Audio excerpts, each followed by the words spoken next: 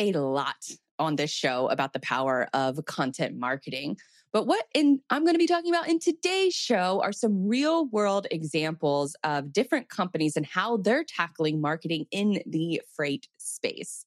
Welcome into another episode of Cyberly. I am your host, Blythe Brumley. But on the show, we cover the attention economy, B2B marketing, and how it all fits into the world of logistics. And in today's show, going to be giving some of those aforementioned real world examples from the freight tech space, carriers, and 3PLs of some of the companies that have caught my eye as far as marketing is concerned. And then we're going to get into a lengthy interview with Freightvana's VP of Business Development, and that is Lars Ward. We had a chance to talk to each other out at Manifest, the Future of Logistics conference, and it was one of those conversations that ended up lasting about 45 minutes. So that's going to take up the bulk of today's show, but I thought it would be a really great compliment to highlight not only one company that is doing a great job with marketing, because Freightvana, I feel like they've just come out of the woodwork, just guns a-blazing. And it's one of those things where on social media, you have seen them everywhere. So that's what we're going to kind of dive into for that conversation. But before we get into that conversation, let's talk about some real world examples of some freight marketing that I think is doing a really good job and that you can pull inspiration from in order to, sort of tackle those internal marketing that you're probably sitting on the fence with, or maybe you're wanting to get started in the world of marketing and you're just not exactly sure how it's going to fit into your time and into the day. So let's use some real world examples, and then that will help sort of, spur those creative juices and help you develop a cohesive plan before you start that next campaign. So the first topic, which companies are doing the best in freight marketing? And I want to sort of list this as a few different caveats before I fully dive in, because I wanted to make sure that we're not listing influencers or meme accounts, which is sort of a separate entity in and of itself within freight marketing. Now, the influencers and the meme accounts are for sure growing, but they are a little bit different, a lot different really, than the folks who are working inside of a company. Maybe you're an executive that's working with a smaller team and you haven't hired a marketer yet. So you're the one that's tasked with doing a lot of the company's marketing. And so from that lens, that's where I want to put the focus of this first segment, because there are definitely, lots of companies out there who have a fuller marketing department where they have, maybe 5, 6, 7 people or a full team inside of the company. And those are even in a league by themselves as far as marketing is concerned. So these examples that I'm going to give is a very brief roundup that hopefully these ideas you can pull inspiration from. And then also one last caveat, this is not a cumulative list. So don't come for me if you don't see your company listed and you think that you're doing a good job, because I want to make this a regular series in the future of pointing out the companies that are doing a great job so that you can pull inspiration from. Or maybe there's other companies out there that you think are doing a great job and you don't see them listed here today. Like I said, there's only going to be 1 or 2 examples going to be covering the tech space, the carriers, and 3PL. So obviously there's a lot of other modes of, transportation, even in the logistics sector with warehousing and other forms like that, drayage. Those aren't being covered in this episode, but they will be covered in the future. So if you know of a company that's out there that's doing a great job, find me on LinkedIn at Blythe Brum, and then shoot me a DM and let me know of the companies that are out there doing a good job that should have a spotlight on them.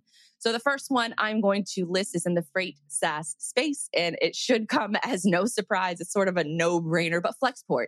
We talked on this show about 6 months ago about their CEO, Ryan Peterson, going viral on Twitter when he's simply just talking about the things that are going on within the industry. He's talking about them on Twitter. He's making the connections there. And then from that perspective of sharing your insight on Twitter, the next step that he did is he went to sort of the front lines of the shipping crisis out on the West Coast ports. He talked directly to workers. He got direct feedback of what's going on, and he shared that with his audience. And it's even landed him some media appearance, not even landed him some media appearance, because I feel like he's been all over the media. His profile has really blown up. But just recently, he was on the cover of Forbes magazine saying that, can this guy fix the supply chain mess? And it's a huge profile of just him. So that's the power of sharing your expertise, talking directly to not only your employees, but the workers on the front lines that are in the trenches. And then from that lens, sharing that education with your audience, sharing it with your customers, being that direct line of communication. Now, him sharing that insight on Twitter has now transferred into several other opportunities that now other media organizations and other, sort of timeless, that Forbes is one of them. The New York Times is another one. Bloomberg's Odd Lots podcast, which is a great listen, by the way. All of those different media circles are now looking to him as the expert to get further insight into these crises that are going on. And he's able to position not only himself, but his company as well, as far as things that you should be paying attention to in the marketplace. There's another aspect to this as well, because their website, Flexport's website, is fantastic. They have a ton of resources on there. I'm a big fan of like the modern sort of web design. So they have those lanes covered. But then on the flip side, they have an entire resources section on their website. And one of my favorite things that they've done is they have this program called FlexU, and it serves as an introductory to the world of freight, of shipping. If you're watching on the screen right now, you can see a couple of different courses that they're offering for their FlexU courses. And it's a Bill of Lading 101, Air Freight 101, Customs 101. All of these courses are for free on their site, and you can take them in a matter of an hour and get up to speed. And so what that says to me is that a lot of folks who are looking to either just have a curiosity about the industry or are looking to enter the industry, whether they're working in another industry or maybe they're in school and they want to get a little bit more education on it, that funnel system creates that educational journey for that person. So it creates that brand affinity even more. So I thought that was and not only do they have these FlexU courses, another area of what I thought that they do a great job on is providing additional resources. So they have blogs, webinars, dictionary of a different terminology, history within the industry, within supply chain and logistics. So they provide all of that information right there on their website. They don't gatekeep it. They don't, you got to enter your email in order to watch it. They put it all right there front and center. And then they have an extreme ability to help you not only get the introductory lessons, but then to move forward through the funnel where you're following them on social media and you become a fan of a company. So that is a great sort of resource. And for a lot of companies out there, you might not have the budget, you might not have the time or the resources right now in order to create content like that. But if you just go to their website and you're able to check out those different resources, you could look at that as an opportunity to be like, okay, well, which parts of this do I have the bandwidth to create? And which of these do I have the knowledge and expertise in order to create? And then make those resources available on your website, because then that's not only going to help as far as brand awareness and education within your own staff, but it's also going to help from a recruiting perspective. If you want to be able to recruit from other industries, if you want to be able to recruit from different colleges, then this is a great pathway. And I think that that's a perfect example of how other companies can sort of borrow from the ideas that they already have full on display. And you can see the proof is in the pudding. If he's landing magazine covers on Forbes, for God's sakes, then what he's doing is working. So watch what he does and also what he says with Ryan Peterson, the CEO of Flexport. Now, the next example that I want to give is from the 3PL side of things, and that's Steam Logistics on LinkedIn. Now, what I love about their strategy is that we've talked about a few episodes back about starting up your company LinkedIn strategy. And from that lens, how do you actually get started on LinkedIn? And really, the way that you get started on LinkedIn is by having buy-in from the leadership team within your organization. And we're going to actually pop up a quick meme or sort of play on a meme that one of the executives posted that got tremendous amount of engagement. And it was one of those images that he's playing off of sort of, I guess, the VC world, where the VC world will announce new funding initiatives. And he is promoting that his business, Steam Logistics, just raised no money in Series C funding, no bloated, unrealistic valuations. They still opened 5 offices, hired 500 employees, and went from 98 million in 2020 to on pace for 900 million in 2022. That is exhibit A of how you can use sort of that meme culture that we talked about initially that I said I wasn't going to include, but this I feel like has a little bit of a meme vibe to it.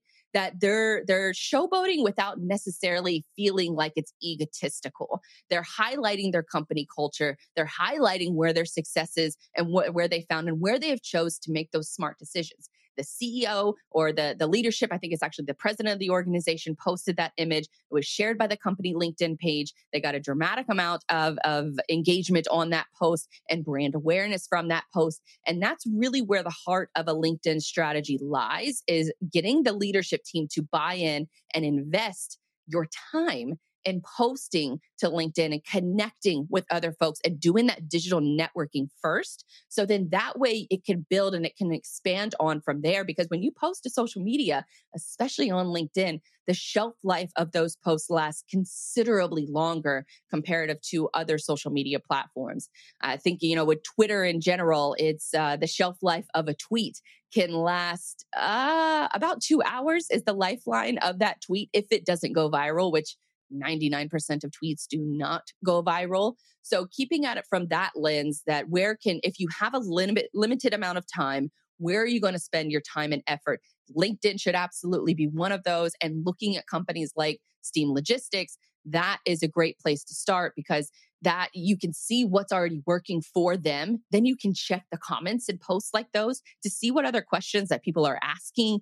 If they are asking questions, see what their leadership team is posting on a regular basis, and just kind of keep your eye on it so you can look out for some common themes and some ways that you can take the ideas and the frameworks of what they're using. That first hook of the first sentence that you put on your post is the most important. What's the rest of the copy that you put in the post? What's the image, if you add an image that goes along with the post? Are you sending traffic away from LinkedIn, which you shouldn't be? Are you keeping that traffic there, which is what LinkedIn wants? So are you making those incremental improvements? And how can you draw inspiration from these other companies that are already doing a good job of it? How can you draw inspiration from there and then start your own path on LinkedIn? And then have your company, the rest of your coworkers, start to join in on the action too. But it really starts with the leadership within your company, and Steam Logistics. That's why I picked them for that next example. I would also shout out to Freightvana as well. You're going to hear from them in a pretty lengthy interview later on,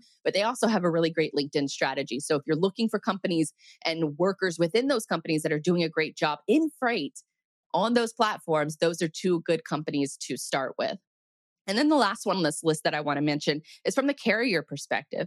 If you've listened to the show for any length of time, you know how much of a fan I am of BCB Transport, also BCB Live. They're two separate entities, but some of their content works well on both of those platforms. So with BCB Transport in particular, they started off by live streaming their driver safety meetings on Facebook Live and on a little iPhone. That's how they got started. And now they're in a full broadcast studio. They gutted an office. Now they have a full, cameras and lighting and a backdrop, and they have daily content every single day. They involve HR, they involve safety, and then they also involve the leadership team within the organization. And they're creating content specifically for their drivers. And it's gone so well that what they've done now is they've lowered their insurance premium in a time where nobody is getting their insurance premiums, especially if you're an asset-driven company. If you're an asset-driven company, your insurance premiums are probably going up, but not for BCB Transport, because their premiums are actually dropping because they preach so much safety. So that's a really great example. But the one that I really wanted to highlight that I don't think a lot of folks know about just yet is John Christner Trucking. I originally discovered them through one of their drivers that was on TikTok, Double T. He's one of the best follows, especially one of the best drivers out on TikTok. So highly recommend giving him a follow. But he was the one that introduced me to John Christner Trucking. I go to their website and they have an entire area specifically geared towards their drivers. One of those which has a Facebook photo contest where they sort of empower their drivers to take photos of their trucks while out on the road. And if you're seeing these photos on the screen right now, you know how some of these images are gorgeous. And so these drivers, if you would have to pay a lot of money, you have to pay a photographer a lot of money to travel around to take photos like this, but they use user-generated content from their drivers that are already on the scene, out on the road. They're probably used to creating content. And so they're highlighting those photos right there on their website. And then that's content, not just for their website, but for all of their social media marketing. And they can also use it as a recruiting tactic as well, because they're giving a voice to their drivers. So I thought that that was really clever. They also have a really great podcast series where they interview not just employees from within the company, but their drivers as well. The Double T, the driver that I just spoke about, he was on a very lengthy interview with John Christner on their podcast. And all they do, they keep it very simple. They just talk to each other. They upload the podcast audio to the feed, and then they just have a static image on their YouTube, where a lot of these videos and a lot of these interviews are getting thousands and thousands of views. So that's another recruitment tactic, because the audience that they're trying to reach, drivers most likely, and then those drivers are helping them to create content and increase that brand awareness right there on their different social media platforms. And then they can use that content from those social media platforms and add it to their website. So I think that from these three main examples, from, freight tech and 3PLs and carriers, you can really draw the common theme of being educational first, prioritizing education. Because if you prioritize education, then what you're saying is not only to your employees and really to your employees, but mostly your customers, because your customers aren't in the trenches like you are. You can position yourself to be that educational resource for your audience. And then using that content as an example, you can be proactive with them so they can continue to develop that trust and affinity for you and your company. So those are just a few examples. And I think that, the common theme of it being educational first is a really just sort of great tactic, no matter if you're in trucking or if you're in tech or if you're in any other industry. Using education and what you know, and then seeking out other knowledgeable folks within the industry, I think is one of the best bangs for your buck that you can get from a content marketing lens. So those are all really great examples. But the next example that I want to give is from our next guest, Lars Ward, and he is the VP of Product Development at Freightvana, or not product development, but business development over at Freightvana. And they are a shining example of using the power of LinkedIn, not only from a company page perspective, but from a lot of their employees. Their branding is consistent. You'll notice all of the employees have the yellow background on their avatar image. So whenever you are scrolling through LinkedIn, you can easily attribute that yellow background from a photo to their brand, that Freightvana yellow, which I think is something that is it's a minute thing, but it goes a long way. So that's going to be the interview for today. I hope you guys enjoy. Once again, my name is Blythe Brumley with Cyberly and digitaldispatch.io. We will be right back here next week at 2 p.m. every Thursday. But for now, listen to this interview with Lars Ward.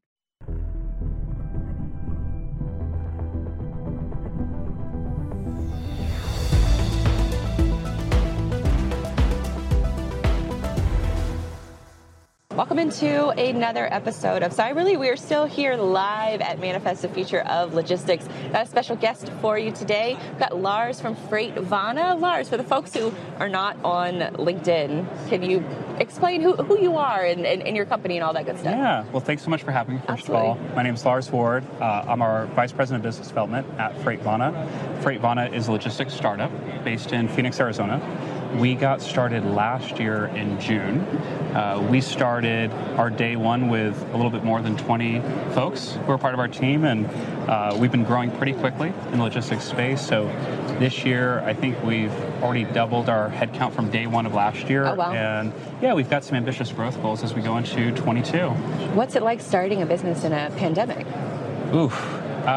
It's a little bit scary and a lot of fun, right? So I think we were all uncertain about what the business environment would look like, what the freight environment would look like if you were to rewind the tape to March or April of 20. I think it was the first time for most of us where we saw empty shelves and a really complex supply chain where we weren't sure what was going to be moving. And then very, very quickly, that story changed where we saw the importance of transportation, logistics, and supply chain really grow through the pandemic and the necessity of it, right?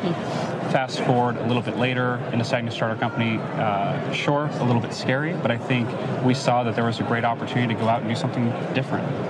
So it's been good for us. That's awesome to hear. I love the success stories of the people who have started in the middle of, I think, what is the most challenging time for a lot of folks, a lot of businesses. So starting something new and then seeing that double-digit growth, especially among your team, like it's already like an incredible story. It's very validating, even in a short amount of time, 6, 7, 8 months, where we look back at day one as something that feels like years ago. Yeah. Which is, I'm saying, is a good thing, not a bad thing. It's not the dog years of startups, but it's really, we've been encouraged because of the adoption and the encouragement from our customers, from our carriers, from our vendors, because they see what we're doing.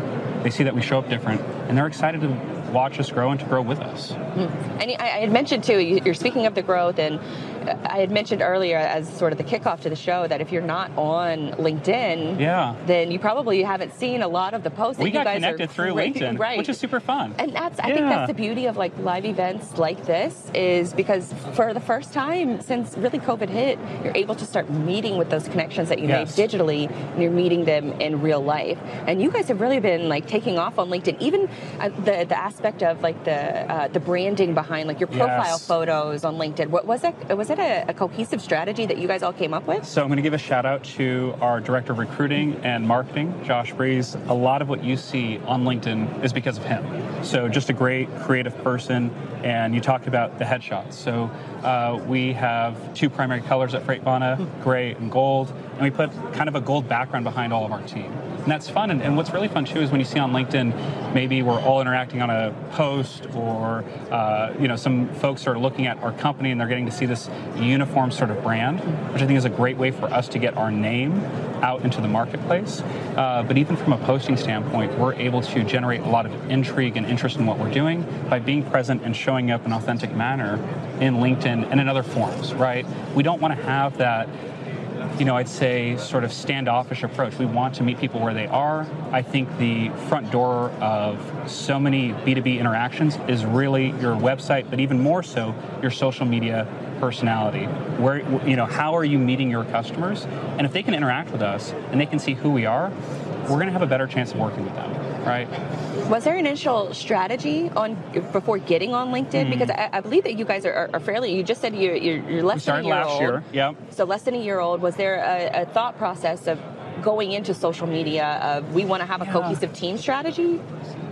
I'd like to say that there was, but I think it's grown organically. So what we wanted to do is this. We wanted to be an organization that would show up authentically. But saying that's easy, it's not necessarily strategic. And I think as we've evolved, we said, well, how do we want our messaging to look, and what do we want to share, and how do we want to share it?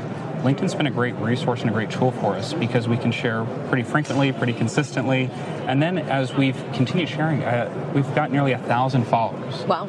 As a new logistics company. Yeah. And, sure, all of our employees follow us, but we don't have 1,000 employees, not yet, right? So for us to be able to do that, what that means is folks are seeing what we post and they want to follow along with our journey, right? So I think from a strategic standpoint, it's grown very, very quickly. But day one, we said we just want to show up and we want to be authentic. From there, it's developed. It's become a little bit more complex, as you'd expect. But really, I think we just started with a high-level perspective that we're going to show up as who we are. Yeah. And so from that lens, obviously LinkedIn is a big priority for you guys. Yeah. What about the lens of other social media platforms? Are you guys starting to expand out there? I felt like I was totally missing the boat early. I had heard about TikTok. Never interacted on it, never downloaded it, never looked at TikTok. But Josh was really, really early on marketing through TikTok. And he said, hey, let's be funny. It's a great way for a message to land, to stick. And I think even in the last 8 months or so, you're seeing more companies follow along and going with that sort of format. Being able to create fun, punchy videos that might make you laugh, might make you think, are a great way to land a message. And so we've been doing a lot in LinkedIn, a lot in Instagram, and then we've been cross-sharing a lot of that content on the platform because, again, as a startup, it's our job to get our name out there, and this has been a great way to do it for us. Do you guys have a singular strategy for each platform, or is it kind of, because I always sort of tell people, well, learn one platform first and then start to expand out. Okay, and then you can kind of use the same content on different platforms, but you got to change it a little bit. You got to change it up a little bit. You can't just go with the same strategy across the board. Do you remember when you first got a LinkedIn profile? No, I don't, because it was so long ago. It was so long ago, right? And it almost feels like platform. It feels like this digital sort of resume. Yeah. Or at least it used to, right? You only looked at it when you needed a job.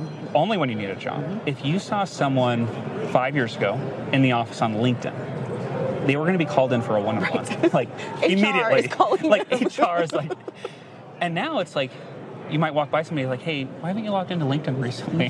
Right? Oh, that's very true. You know, why aren't you active on there? Our buyers are there, our vendors are there, our partners are there. Well, why aren't you, right? So that's changed pretty quickly. I think that's here to stay, right? And it's going to continue to get more complex. So now back to the question, how do you show up differently on those different platforms? Not all that long ago, we were only on LinkedIn to go find jobs. Now we're on there to connect. Genuinely to connect, right? I think it's okay to show up very authentically on LinkedIn, to be funny, to not be so buttoned up. I mean, I think that's what people expect. And hey, even in the post-COVID era, I think a lot of that formality was thrown out the window. Remember those early days of Zoom? And it's like, my dog's barking. Sorry. I'm so sorry. And it's like, want to see my dog? Right? It's like, you get it. Like, this is the whole package. We have another package at our door. Like, if you hire me, you hire my dog too. Yeah, right? It's like, well, same, like, I've got 2 little ones. It's like, my kid's crying in the background. Want to see my kid? It's a great selling technique. Absolutely, because I feel like people will connect but early with that, on, though. Early on, you were shy about it, or you felt embarrassed by it. And I think organizations that say, no, it's okay. Right. You've got a dog, that's great. You've got a family, that's great too. I think it was funny about a year before COVID hit. I want to say it was about that time frame that this guy was doing an interview on like CNBC or something like that. Oh, where the kid comes in and like just marches in. And then the one that followed in. And then the woman comes in and just grabs both of them, and he's apologizing, but everybody was asking and what's about funny, the and then they went back to it afterwards, where it's like, okay, and you know that, like, if you're, and hey, it could be the other way around. Right. I'd come in and I'd be running the kids, if my wife was on a call or something like that. But you kind of have that moment where you're like, oh no, and now it's like, it's okay. You know what's funny is that guy just turned does his interviews video now? off for 2 seconds and solved that whole. But it was a great meme. Like, we needed that. Yes. Yeah. So it's that aspect of it. But now when that guy does interviews, people will flood the comments asking about the kids. Yes. Show your kids, right? So there was that one, and then there was another one where someone said something. I think he had to get up out of his chair and he was wearing shorts, right? Yeah. So like professional and then gym shorts. The CEO then stands up and is like, yeah, me too. Yeah, everybody does that. Right. Except for us, we're live at a conference, so we're not doing that. I had to break out my jackets. I had to clean my nice pants. But it's great. It's great that we're getting back to this. So you think about those things where what's changed after COVID. I think we're more sincere. I think we're more authentic. And that is such a great thing. Absolutely. It has pushed us to be more of ourselves in our workplace. And so I think those lines get a little bit blurred when it comes to social media. We can be more personable on a LinkedIn. We can be funny on a LinkedIn. We can be consistently hanging out on LinkedIn. We can also be on Facebook and Instagram and TikTok. And then when it comes to the professional side, when we're doing video calls, that's gotten so much better. And simultaneously, I think the opportunity to get back in person for conferences, for meetings, has gotten better. And then it strengthens those digital relationships too. Early on in my sales career, I was measured on how many hands I would shake. Not the thoughtfulness of the meetings I would have, the proposals I would give, the work that I would go and do. Now, I love shaking hands. There's nothing wrong with that. But when you do get opportunities to come to conferences, right, I think you show up in that same manner with everything else that we're talking about, where you can be a little bit authentic and dress down and just, I don't know, cut through some of the BS. Just embrace it. And I think that's also what's changed about COVID too, with coming back to the live events, is that you're using the live events to strengthen those digital relationships that you've been building for the last couple of years. And you can keep those going. And I think too, you can also be a little bit more picky about the events that you go to. Yes. Where it's more of an experience at the event, because I think that's one of the great things about Manifest, is that you have the autonomous vehicle zone. You have puppy lounge. You have all of these different aspects. Can we talk about the puppy lounge? Let's talk about the puppy lounge. The puppy lounge might be my favorite thing. Geoda sponsored the puppy lounge here, and I talked to their head of marketing, Evelyn. I forget her last name. She did a fantastic job. And so not only is it puppies, but it's also partnered with a local rescue where you can adopt the animals. But in the middle of the conference floor, there's a, 20 by 20 little dog pen. Beautiful little puppies running around. For a few benches, some fake grass, plenty of room to spread out. You want to get folks to stop by in a conference setting, your booth. Puppies is probably the best way to go and do that. I feel like that's brilliant. If if a conference doesn't have a puppy booth in the future, they're missing. Yeah, I'm not going. But think about it too. So we've maybe. If you're conference planners, if you want get to puppies. guarantee that will be there and that people will be excited. It might be the hit of the show. It's like, okay, autonomous trucks, number 1. Puppies, number 2. See, I'd swap it. Yeah. Or maybe like 1A and 1B. 1A, 1B. Yeah. Yeah. And depending on where you're at, that answer flips. So, but what's great about that is it's a physical representation of showing up a little bit different, of being more genuine, being more authentic, right? A couple of years ago, something like that, I could see people thumbing their nose at it. And then I saw some professionals down on the fake AstroTurf saying, "Come here, little puppy," right? Having a great time. Yes. You know what's funny? I was talking to some folks too, and they said, conferences can also be a little bit stressful. What a great mental health break. Yes, that was my thought process. Mental health break, right? And I think that's one part of COVID that not a lot of people talk about is that you have spent a lot of time indoors. You probably haven't been talking to a lot of When's the last time people. you've done this, right? And so it can be a little exhausting to come to these things Really? and talk so much that you need that mental break in order to get that recharge. And that was the perfect way for me to recharge, is to go play with some puppies. Yes. And then I'm in a much better mood to go around and have conversations. You know, he'll kick me for this, but our CTO, Don Everhart, was actually late to a customer meeting. Like 2 minutes late. Sorry, Don. And he shows up, he says, "Hi, I'm Don Everhart, CTO. I was playing with puppies."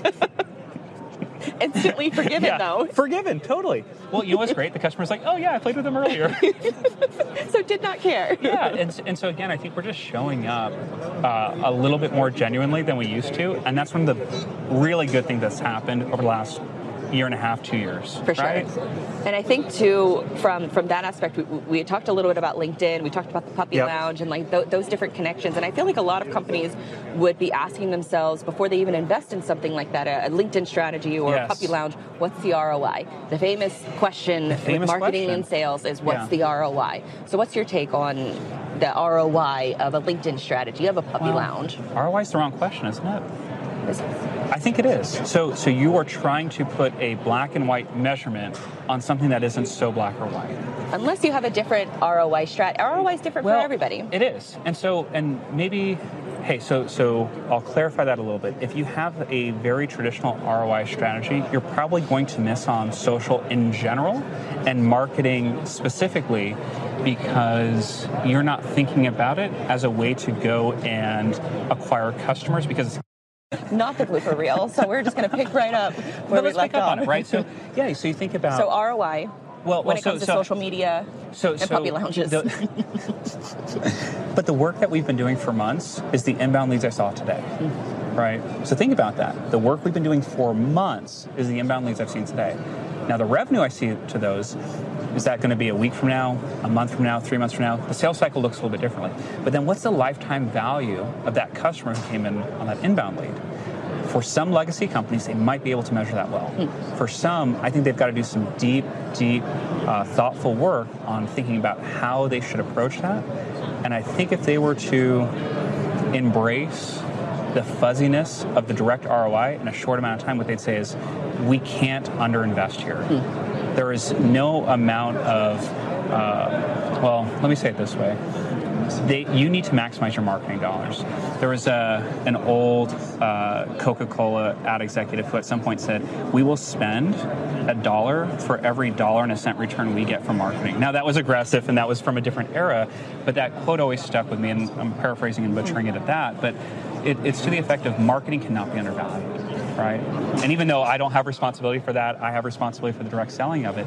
I need great marketing to do my job well. Absolutely, because it's like you said, it takes months of work. And I feel like that's what a lot of companies miss. And even when you see the value of it, you're not going to see it in that one moment. Right. But that value might come for years afterwards. And I think for a lot of folks that you'll see predominantly within logistics and the LinkedIn community, they have been building for years. Yes. For at least a year, a lot lot of them 2 years. I know it's taken me about 2 years to really gain a lot of traction to find yourself at events like this, talking to folks like you. So it's an investment, not just monetarily, but time-wise, strategy-wise. I can tell when I was saying that, you're thinking to yourself, right, there were months and months of building to get to this moment. One post may give you 6 likes. And that's okay. You got to build to it. That's totally okay. But, you know, a lot of executives, if they don't get 100 likes on something, they think it's a failure. They quit after 2 months, and they see no value in it. It's a flash in the pan. There's so many organizations, when I go to look at their organization page on LinkedIn, and then I go to look at their posts, they've made 2 posts in the last year. Oh my gosh, you're missing. Right. You've got to be consistent. You have to have a strategy, and you have to have the commitment and follow through to see that over a period of time. You won't see any value if you don't. Right. But I think a lot of folks are short-sighted, and hey, let's be real. Logistics. Why do you? We're not good at marketing. So obviously you're very pro marketing, which is kind of, I think, you know, for over the the history is, you know, marketing versus sales in a lot of organizations. But you guys you guys seem to have a great relationship. So how do y'all keep that dynamic moving in a positive way? Is it active communication? Is it joining each other in sales meetings, marketing meetings? What does that look like for you guys? I think we get an interesting vantage point to it because we're new. And so I know the value of marketing and having brand awareness. Whereas I think some legacy companies might say to themselves, well, folks know who we are. Right. And that might not be true. And so I think they look at it maybe a little bit adversarially, where you're not doing your job, well, you're not doing your job. And that's the classic marketing sales sort of fight. And I don't know. I think those lines are even pretty blurred today, where it's not just you can't have a strategy for either sales or marketing that doesn't include the other. Absolutely. So when you ask, hey, why is it working for us? I think it's because we view it that way. We've been hand in hand since day one. That's awesome. Yeah. What are the kind of, the ways that you guys work together? Is it regular meetings? Is it maybe regular because meetings, you're a smaller brainstorming, team? and it's kind of fun. Hey, COVID's disrupted a lot of things, but one of the things that we are fortunate to have is an office space where we all get to be together. And hey, we have hybrid remote work. We have a few employees who are in different states, but primarily our folks are in Phoenix, Arizona, right?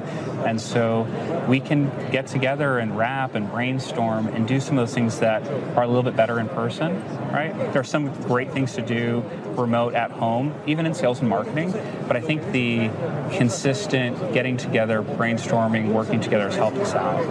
I also say we're very fortunate as a team. A lot of the folks who are a part of this journey with us, we've known for a long period of time. Some of the folks that are at Freightvana, even though we've only been together for 6, 7, 8 months, I've known for 10 years, right? And so we're operating from this high level of trust. We're in it together. I think we've been able to do it a little bit differently than we did in the past life. Now, obviously you guys are prioritizing marketing and sales relationship and collaboration together. It's historically in this industry that hasn't always been the case. But are there any? We're so bad. No, guys. But are there any companies doing it right that you're a fan of? Freightvana. What about outside of Freightvana? No. Or maybe outside of Freight. Maybe lessons that you take from other companies on LinkedIn. You know what? I'd say so the companies that are here, I think, are doing a great job. I've seen a lot of great branding, a lot of great marketing. I think by and large, the companies that are showing up to events like this are realizing the importance of it, so they are investing in it. And, I think some of the digital startups, right, which we're a part of, they do a better job because they're coming to it from a different perspective. And they have to. Yes. They have to do it because they don't have 200 And so I think that pushes the industry, which is a great thing. It's what a lot of these startups say that they're doing. But the truth is, you see that happen when they get their brand recognition out there in a short amount of time. And as startups, they're able to disrupt that traditional legacy model, right? I think that does push the whole industry. So, no, I'm kidding. We do a great job, but there's a lot of folks in the space that we're fans of. But also say, look in the last couple of years, what you're doing, what other folks like you are doing, able to build up a following, put out content, do things like that. That wasn't happening 3 years ago. No, it was happening in other industries, not freight. And so I think in general, logistics is sometimes slow to adopt new technologies because sometimes we're doing really tough work and the barriers to change are high, right? You can't go and shut down a building for a year. You can't go and rework an entire supply chain in a short amount of time. So some of the changes are slower and incremental, and they also have to be proven before they're implemented, right? I were to go back to some of the early objections we had at Freightvana, it wasn't about our model, our approach, or our team, but sometimes it was simply, we don't want to make a heavy investment early with a newer provider. I'll start you slow because we're going to crawl, walk, and then we're going to run, right? Now, what's funny is in this market, if you can prove it even after a short period of time, they'll scale you up really quick, right? But I think marketing and the adoption of it is very similar, right? I think they want to see the ROI. They want to see it work. They want to see other folks do it before they make an investment. I'll tell you now, we're sharing, we're active at Freightvana, but in my past life, the number of people we had to have to approve messages, the number of things we were told not to say, to not do, really just put handcuffs around us where we have a lot of creative people who share a lot today and didn't share at all last year. Right. Why? Right? Preserve the brand. Don't say something dumb. Don't make a mistake. Right? All that stuff. You have to get over it a little bit. And you have to trust your team. people. Gosh, yes. We said it. Echo. It comes to trust. Yeah, no, but it's so true. It is. If you would trust your folks to talk to your partners, why wouldn't you trust them to talk to the marketplace? Well talk said. to those who want to be your partner. Absolutely. Because I think you can't suffocate creativity, and you have to be able to give the leash a little bit for your employees to build their personal brands, because that helps you build your company brand. I like the way you said it. It almost feels like trust plus empowerment. Mm-hmm. Trust plus empowerment is what is going to give you that marketing momentum that you're probably looking for. Right. Yeah. And that you're probably paying thousands and thousands of dollars to Google AdWords each month. Or imagine if you took that budget and invested it into a personality to come in and find the cool spots within your company that you could be talking about. Companies need to be thinking more about that. They need to be thinking about working with influencers, and especially from a lot of these different carriers. And maybe you have dedicated fleets with truckers that have a high profile. Truckers have some of the best social media in all of logistics. It's so slept on, and they are not. They're not getting paid for their influencer work. And a lot of executives don't even see that kind of media because they're not consuming it. Right. And once you do, you see, oh my gosh, this is so valuable. Hundreds of thousands of followers for a lot of these guys on YouTube, on Instagram, on TikTok. We haven't talked too much about YouTube. YouTube is a great vlogging mechanism for drivers. Yes. And some of the content's really good. It's entertaining. And it's very insightful. And speaking of marketing and sales communicating together, more and more fleets or even brokers, if you're working with these carriers. Some dip their toes into it, but then it still has, I feel like, the baggage of legacy marketing where it's a little buttoned up and a little bit stuffy. How many leads did we get from that YouTube video? Yeah, right. And so then you do a series of 3, and then you wait. And then you don't get traction, and then you stop. And you probably spent a couple grand on high production equipment, renting a crew where... We had the best transitions. Nobody Screw cares. Your transitions. Nobody cares. want to feel connected. I mean, don't get me wrong, it's nice when it's clean. Right, but at the same time, the majority of videos that go viral on, say, a TikTok are the low quality, the real unboxing of products, not the fake scripted, that people don't want the curated social media feed anymore. They want the realness, and I think that's why platforms like TikTok to an extent, I would say to an extent LinkedIn, but there's still, I think, a lot of BS on LinkedIn that needs to get cleaned up. But I feel like as more creators are seeing value in it. But you can't let that stop you, yes. right? Because you can be the value in somebody's feed. When you see so much cheesy stuff, if you're sick of seeing certain things, then be the value that you want in your own timeline and provide that to somebody else. So why do you think companies don't do it? They're too afraid. Yeah. And they just don't believe in it. Too afraid of brand reputation, or where do you think? Brand reputation, and then I would also say time commitment. They do not prioritize it, so it's easy to put it on the back burner. The ROI is so high, and I know that it probably doesn't sound like that because I would argue it's hard to measure, but it's actually incredibly high. I mean, from a marketing perspective, dollars spent in marketing come back to you in a significant way, right? And even if it is those hard to measure features like having brand awareness, right, which is, maybe not a direct return, it does produce a direct return at some point in time. And so it's just, I don't understand it. Well, the easiest thing, I think, for a lot of folks is just adding a simple field to their contact forms on their website. Yeah. Adding, how did you hear about us?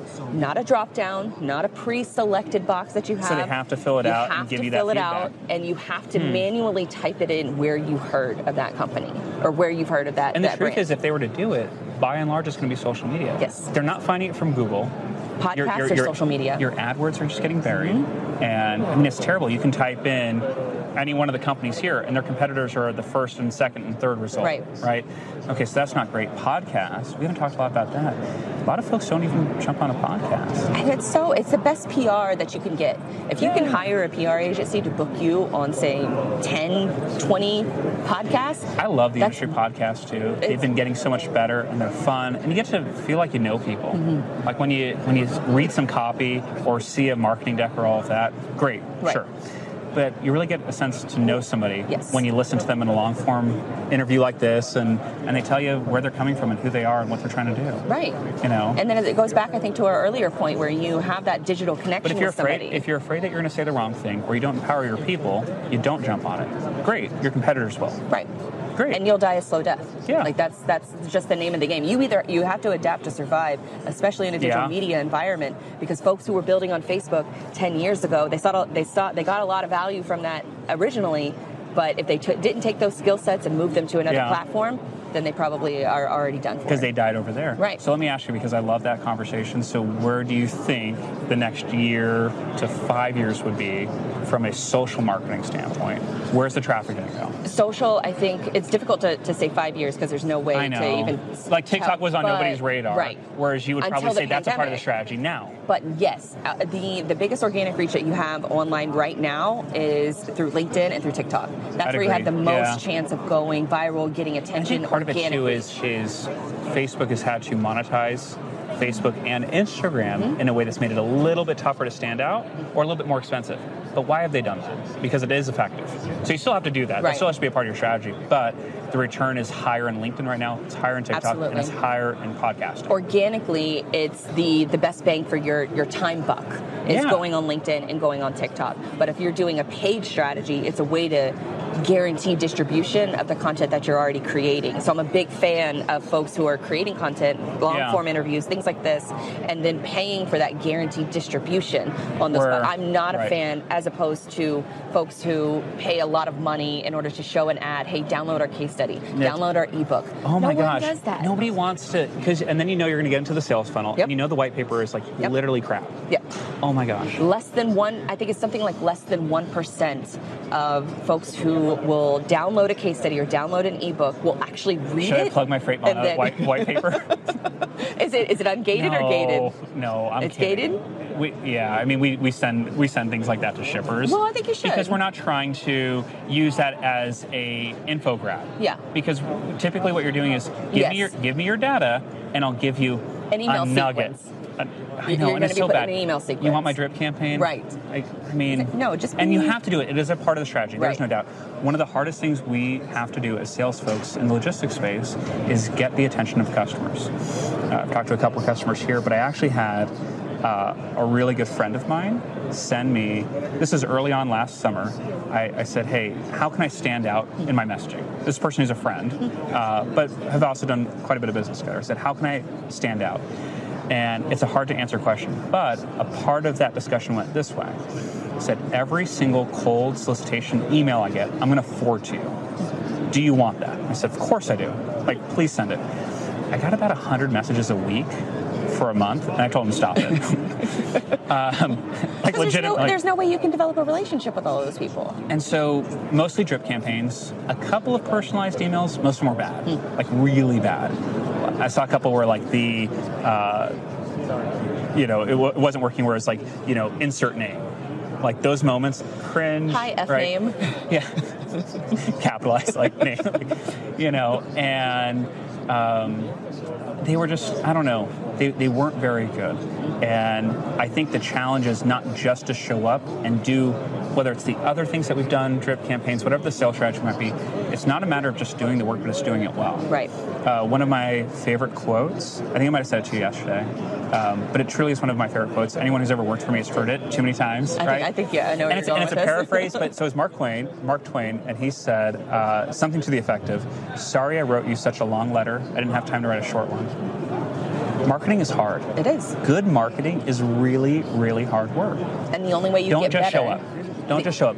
Make that a commitment. And keep doing it. Because the only way you get better is by getting the reps in. Yeah. It was so bad when my buddy was sending me all of those cold solicitations, because what I realized is that is in part who I compete with. The folks who just inundate poorly. Are you guys doing any cold emailing, cold outreach? Oh, are you a big fan of like that, or do you kind of balance it with? There's a balance. Yeah, there's a balance. I mean, as much as possible, I want to build a sincere relationship where we can show up a little bit differently. But at some point, we've got to agree to talk to each other and to work with each other. And again, I'm empathetic. A lot of these shippers are dealing with poor service, blown budgets, and they're still getting blown up by folks who want to be a part of their business. And I think for us, we're sincere, we're deliberate, we're targeted. Doesn't mean we're always successful, especially with cold outreach. Sure. But it's something that you have to do. I think I saw, and I don't know, it's in the industry, so it's pretty prevalent, but something like you've got to reach out to somebody 7 times on average before they're going to or they have hear to see your or respond. Ad. Yeah, so it's something like that. So let's just say it's 7 times, okay, before they typically on average. Well, that means for some, you might need to send them a message 20 times, and it's not a matter of being a burden to those prospects that you'd like to work with. But I think it's this: if you believe with conviction that you have value to deliver, it's your job to be persistent. But you need to show up in a way that lets them see that there is value. Otherwise, you are that burden. You are that annoying salesperson. Don't show up like that. Well, I think cold outreach is a little bit easier. It's more effective, correct me if I'm wrong, because you're doing so much on social media. So folks already kind of have like a little bit of familiarity with your brand, so it makes the cold outreach effective. And even with the cold outreach, I don't try to go just generic drip campaign. I kind of hate it. I mean, do you like when you get drip campaigns? It depends. But I always go back to if it's highly specifically targeted to me. Okay. It's something that I signed up for. I know I'm going to go into an email and you signed up for it. Yeah. And I signed up for it. So if I'm getting highly targeted emails on a regular basis that are high value, then I don't like report them for spam. See, I like the opt-in sequences versus the opt-out, right? So if I'm going to send you one on a totally cold mass drip campaign, I like opt-in. And sometimes you need that reminder. Yeah. Like, for example, courses that I have taken in the past. Okay. Sometimes I will just forget that I just signed up for that course and I haven't taken it yet. But if I'm getting the email sequences, hey, there's something that prompts you the right way. Yes. This is something that you'll learn in this lesson. Or do you want to jump back in and start and continue your progress? And you talk about the cold solicitations. Think about how it ties back to social media. I might have a transportation manager or interact with something that we do on LinkedIn. And then I might send them an email because I'm going to use a prospecting tool to go find their email, go find their phone number. And I might say, hey, so-and-so. Maybe I've even given them a phone call. I like that a little bit more. I feel like, I don't know, people have moved away from phones a little bit. I definitely have. I know. If I don't have a scheduled call, I'm not picking it up. So what do you do with a voicemail? This is a serious question. So you get a voicemail from somebody. Do you like that better than a cold email? It depends on the voicemail. I don't want a voicemail that says, hey, call me back. Agreed. Tell me why you're calling. Oh my gosh. Tell me in the message why you're calling. What's fun about those ones is you can block their number. Yes. So when I leave a cold voicemail, it's a quick, here's who I am, here's what I'm doing, and then here's why I want to connect specifically. I do the same in cold emails. I do the same when someone has interacted with us in a cold fashion and agreed to a meeting. I like to send a reminder prompt discussing what we are going to talk about and why that meeting is worth their time. Smart. Yeah, right. And part of it is the commitment device. You said you would meet with me, and here's what we're going to do, and then here's what I'm hoping to get out of it. I like doing that. And it seems a little funny to say directly at the beginning what I want at the end of it. Right. But then it kind of gives you these guardrails for your expectations. Right. And I don't know, I feel like it disarms that I'm not sure what's going to happen next sort of experience. Yeah, I don't know what we're going to talk about, or I don't know why we're getting on this phone call. You're answering those questions ahead of time, and I would be much more apt to have that conversation with somebody if I knew exactly what we were talking about, and I know either I'm interested or I'm not. Right. And I'll just pass on the phone call versus taking the phone call because I know that this is something that I might be interested in. I love this topic. I know. I feel like we could talk a bunch more about this, but we've covered a lot of ground. This might make for a full show on a future Cyberly episode. So I hope you guys enjoy this conversation. I'm in for it. Any final notes, like sales marketing predictions that you have for the rest of this year? What's going on at Freightvana? All that good stuff. What do you guys got going on? All right. So you gave me a lot there. Yeah, I know. That was like 4 questions. This will be part 2 of the show. No, hey, real quick, I would love if folks interact. You can reach out to me directly on LinkedIn, Lars Ward, at Freightvana. I would love if folks would follow along with us at Freightvana. You weren't the only person at this conference who said, I've noticed what you guys are doing. And I think imitation is a great form of flattery. Maybe folks can find something that we would inspire them to go and do. There's lots of folks here that we're inspired by, right? And so I think that's something that makes the entire social media ecosystem better when there are a lot of folks who are doing it. And maybe as a prediction, I don't know if this is a good prediction, but what I'd say is we have found value in it. We are going to continue investing heavily in the strategy that we've laid out by being active in social media. So not really a prediction, just telling you that's what we're doing. Well, I feel like that's a prediction for your company, so I feel like it works well. I think so. Awesome. Where can folks follow you, get more of your work? I know you mentioned LinkedIn. Yeah, LinkedIn's going to be the best place. Reach out. I mean, I'm super active on there. We are also active on TikTok. We're active on Instagram. We're not as funny as some of the other pages, but we definitely try to be a little bit more fun in Instagram and TikTok. We haven't talked about this, but I love like Freight Caviar, yes. Detention Denied. I almost said it, and then you took it for me. Yeah. There's also Freight, I don't know if I can say this, but Freight Bitch, Freight B-word, if you have to mute Freight it. Bitch is great. She's awesome too, so. I'm glad you said it first. I think I'm okay to say it. So. Yeah. So what I'd say is if someone watched this and they were wondering what to do with it, I'd say, hey, take this as a moment to think about your strategy on social and invest in it heavily. And it takes time. And it doesn't have to be monetary. Yeah. It takes time investment. Yes. So jump in, start getting your hands dirty, and figure out how it's going to work for you. It's a must. Great talk, Wes. Yeah, this is awesome. You.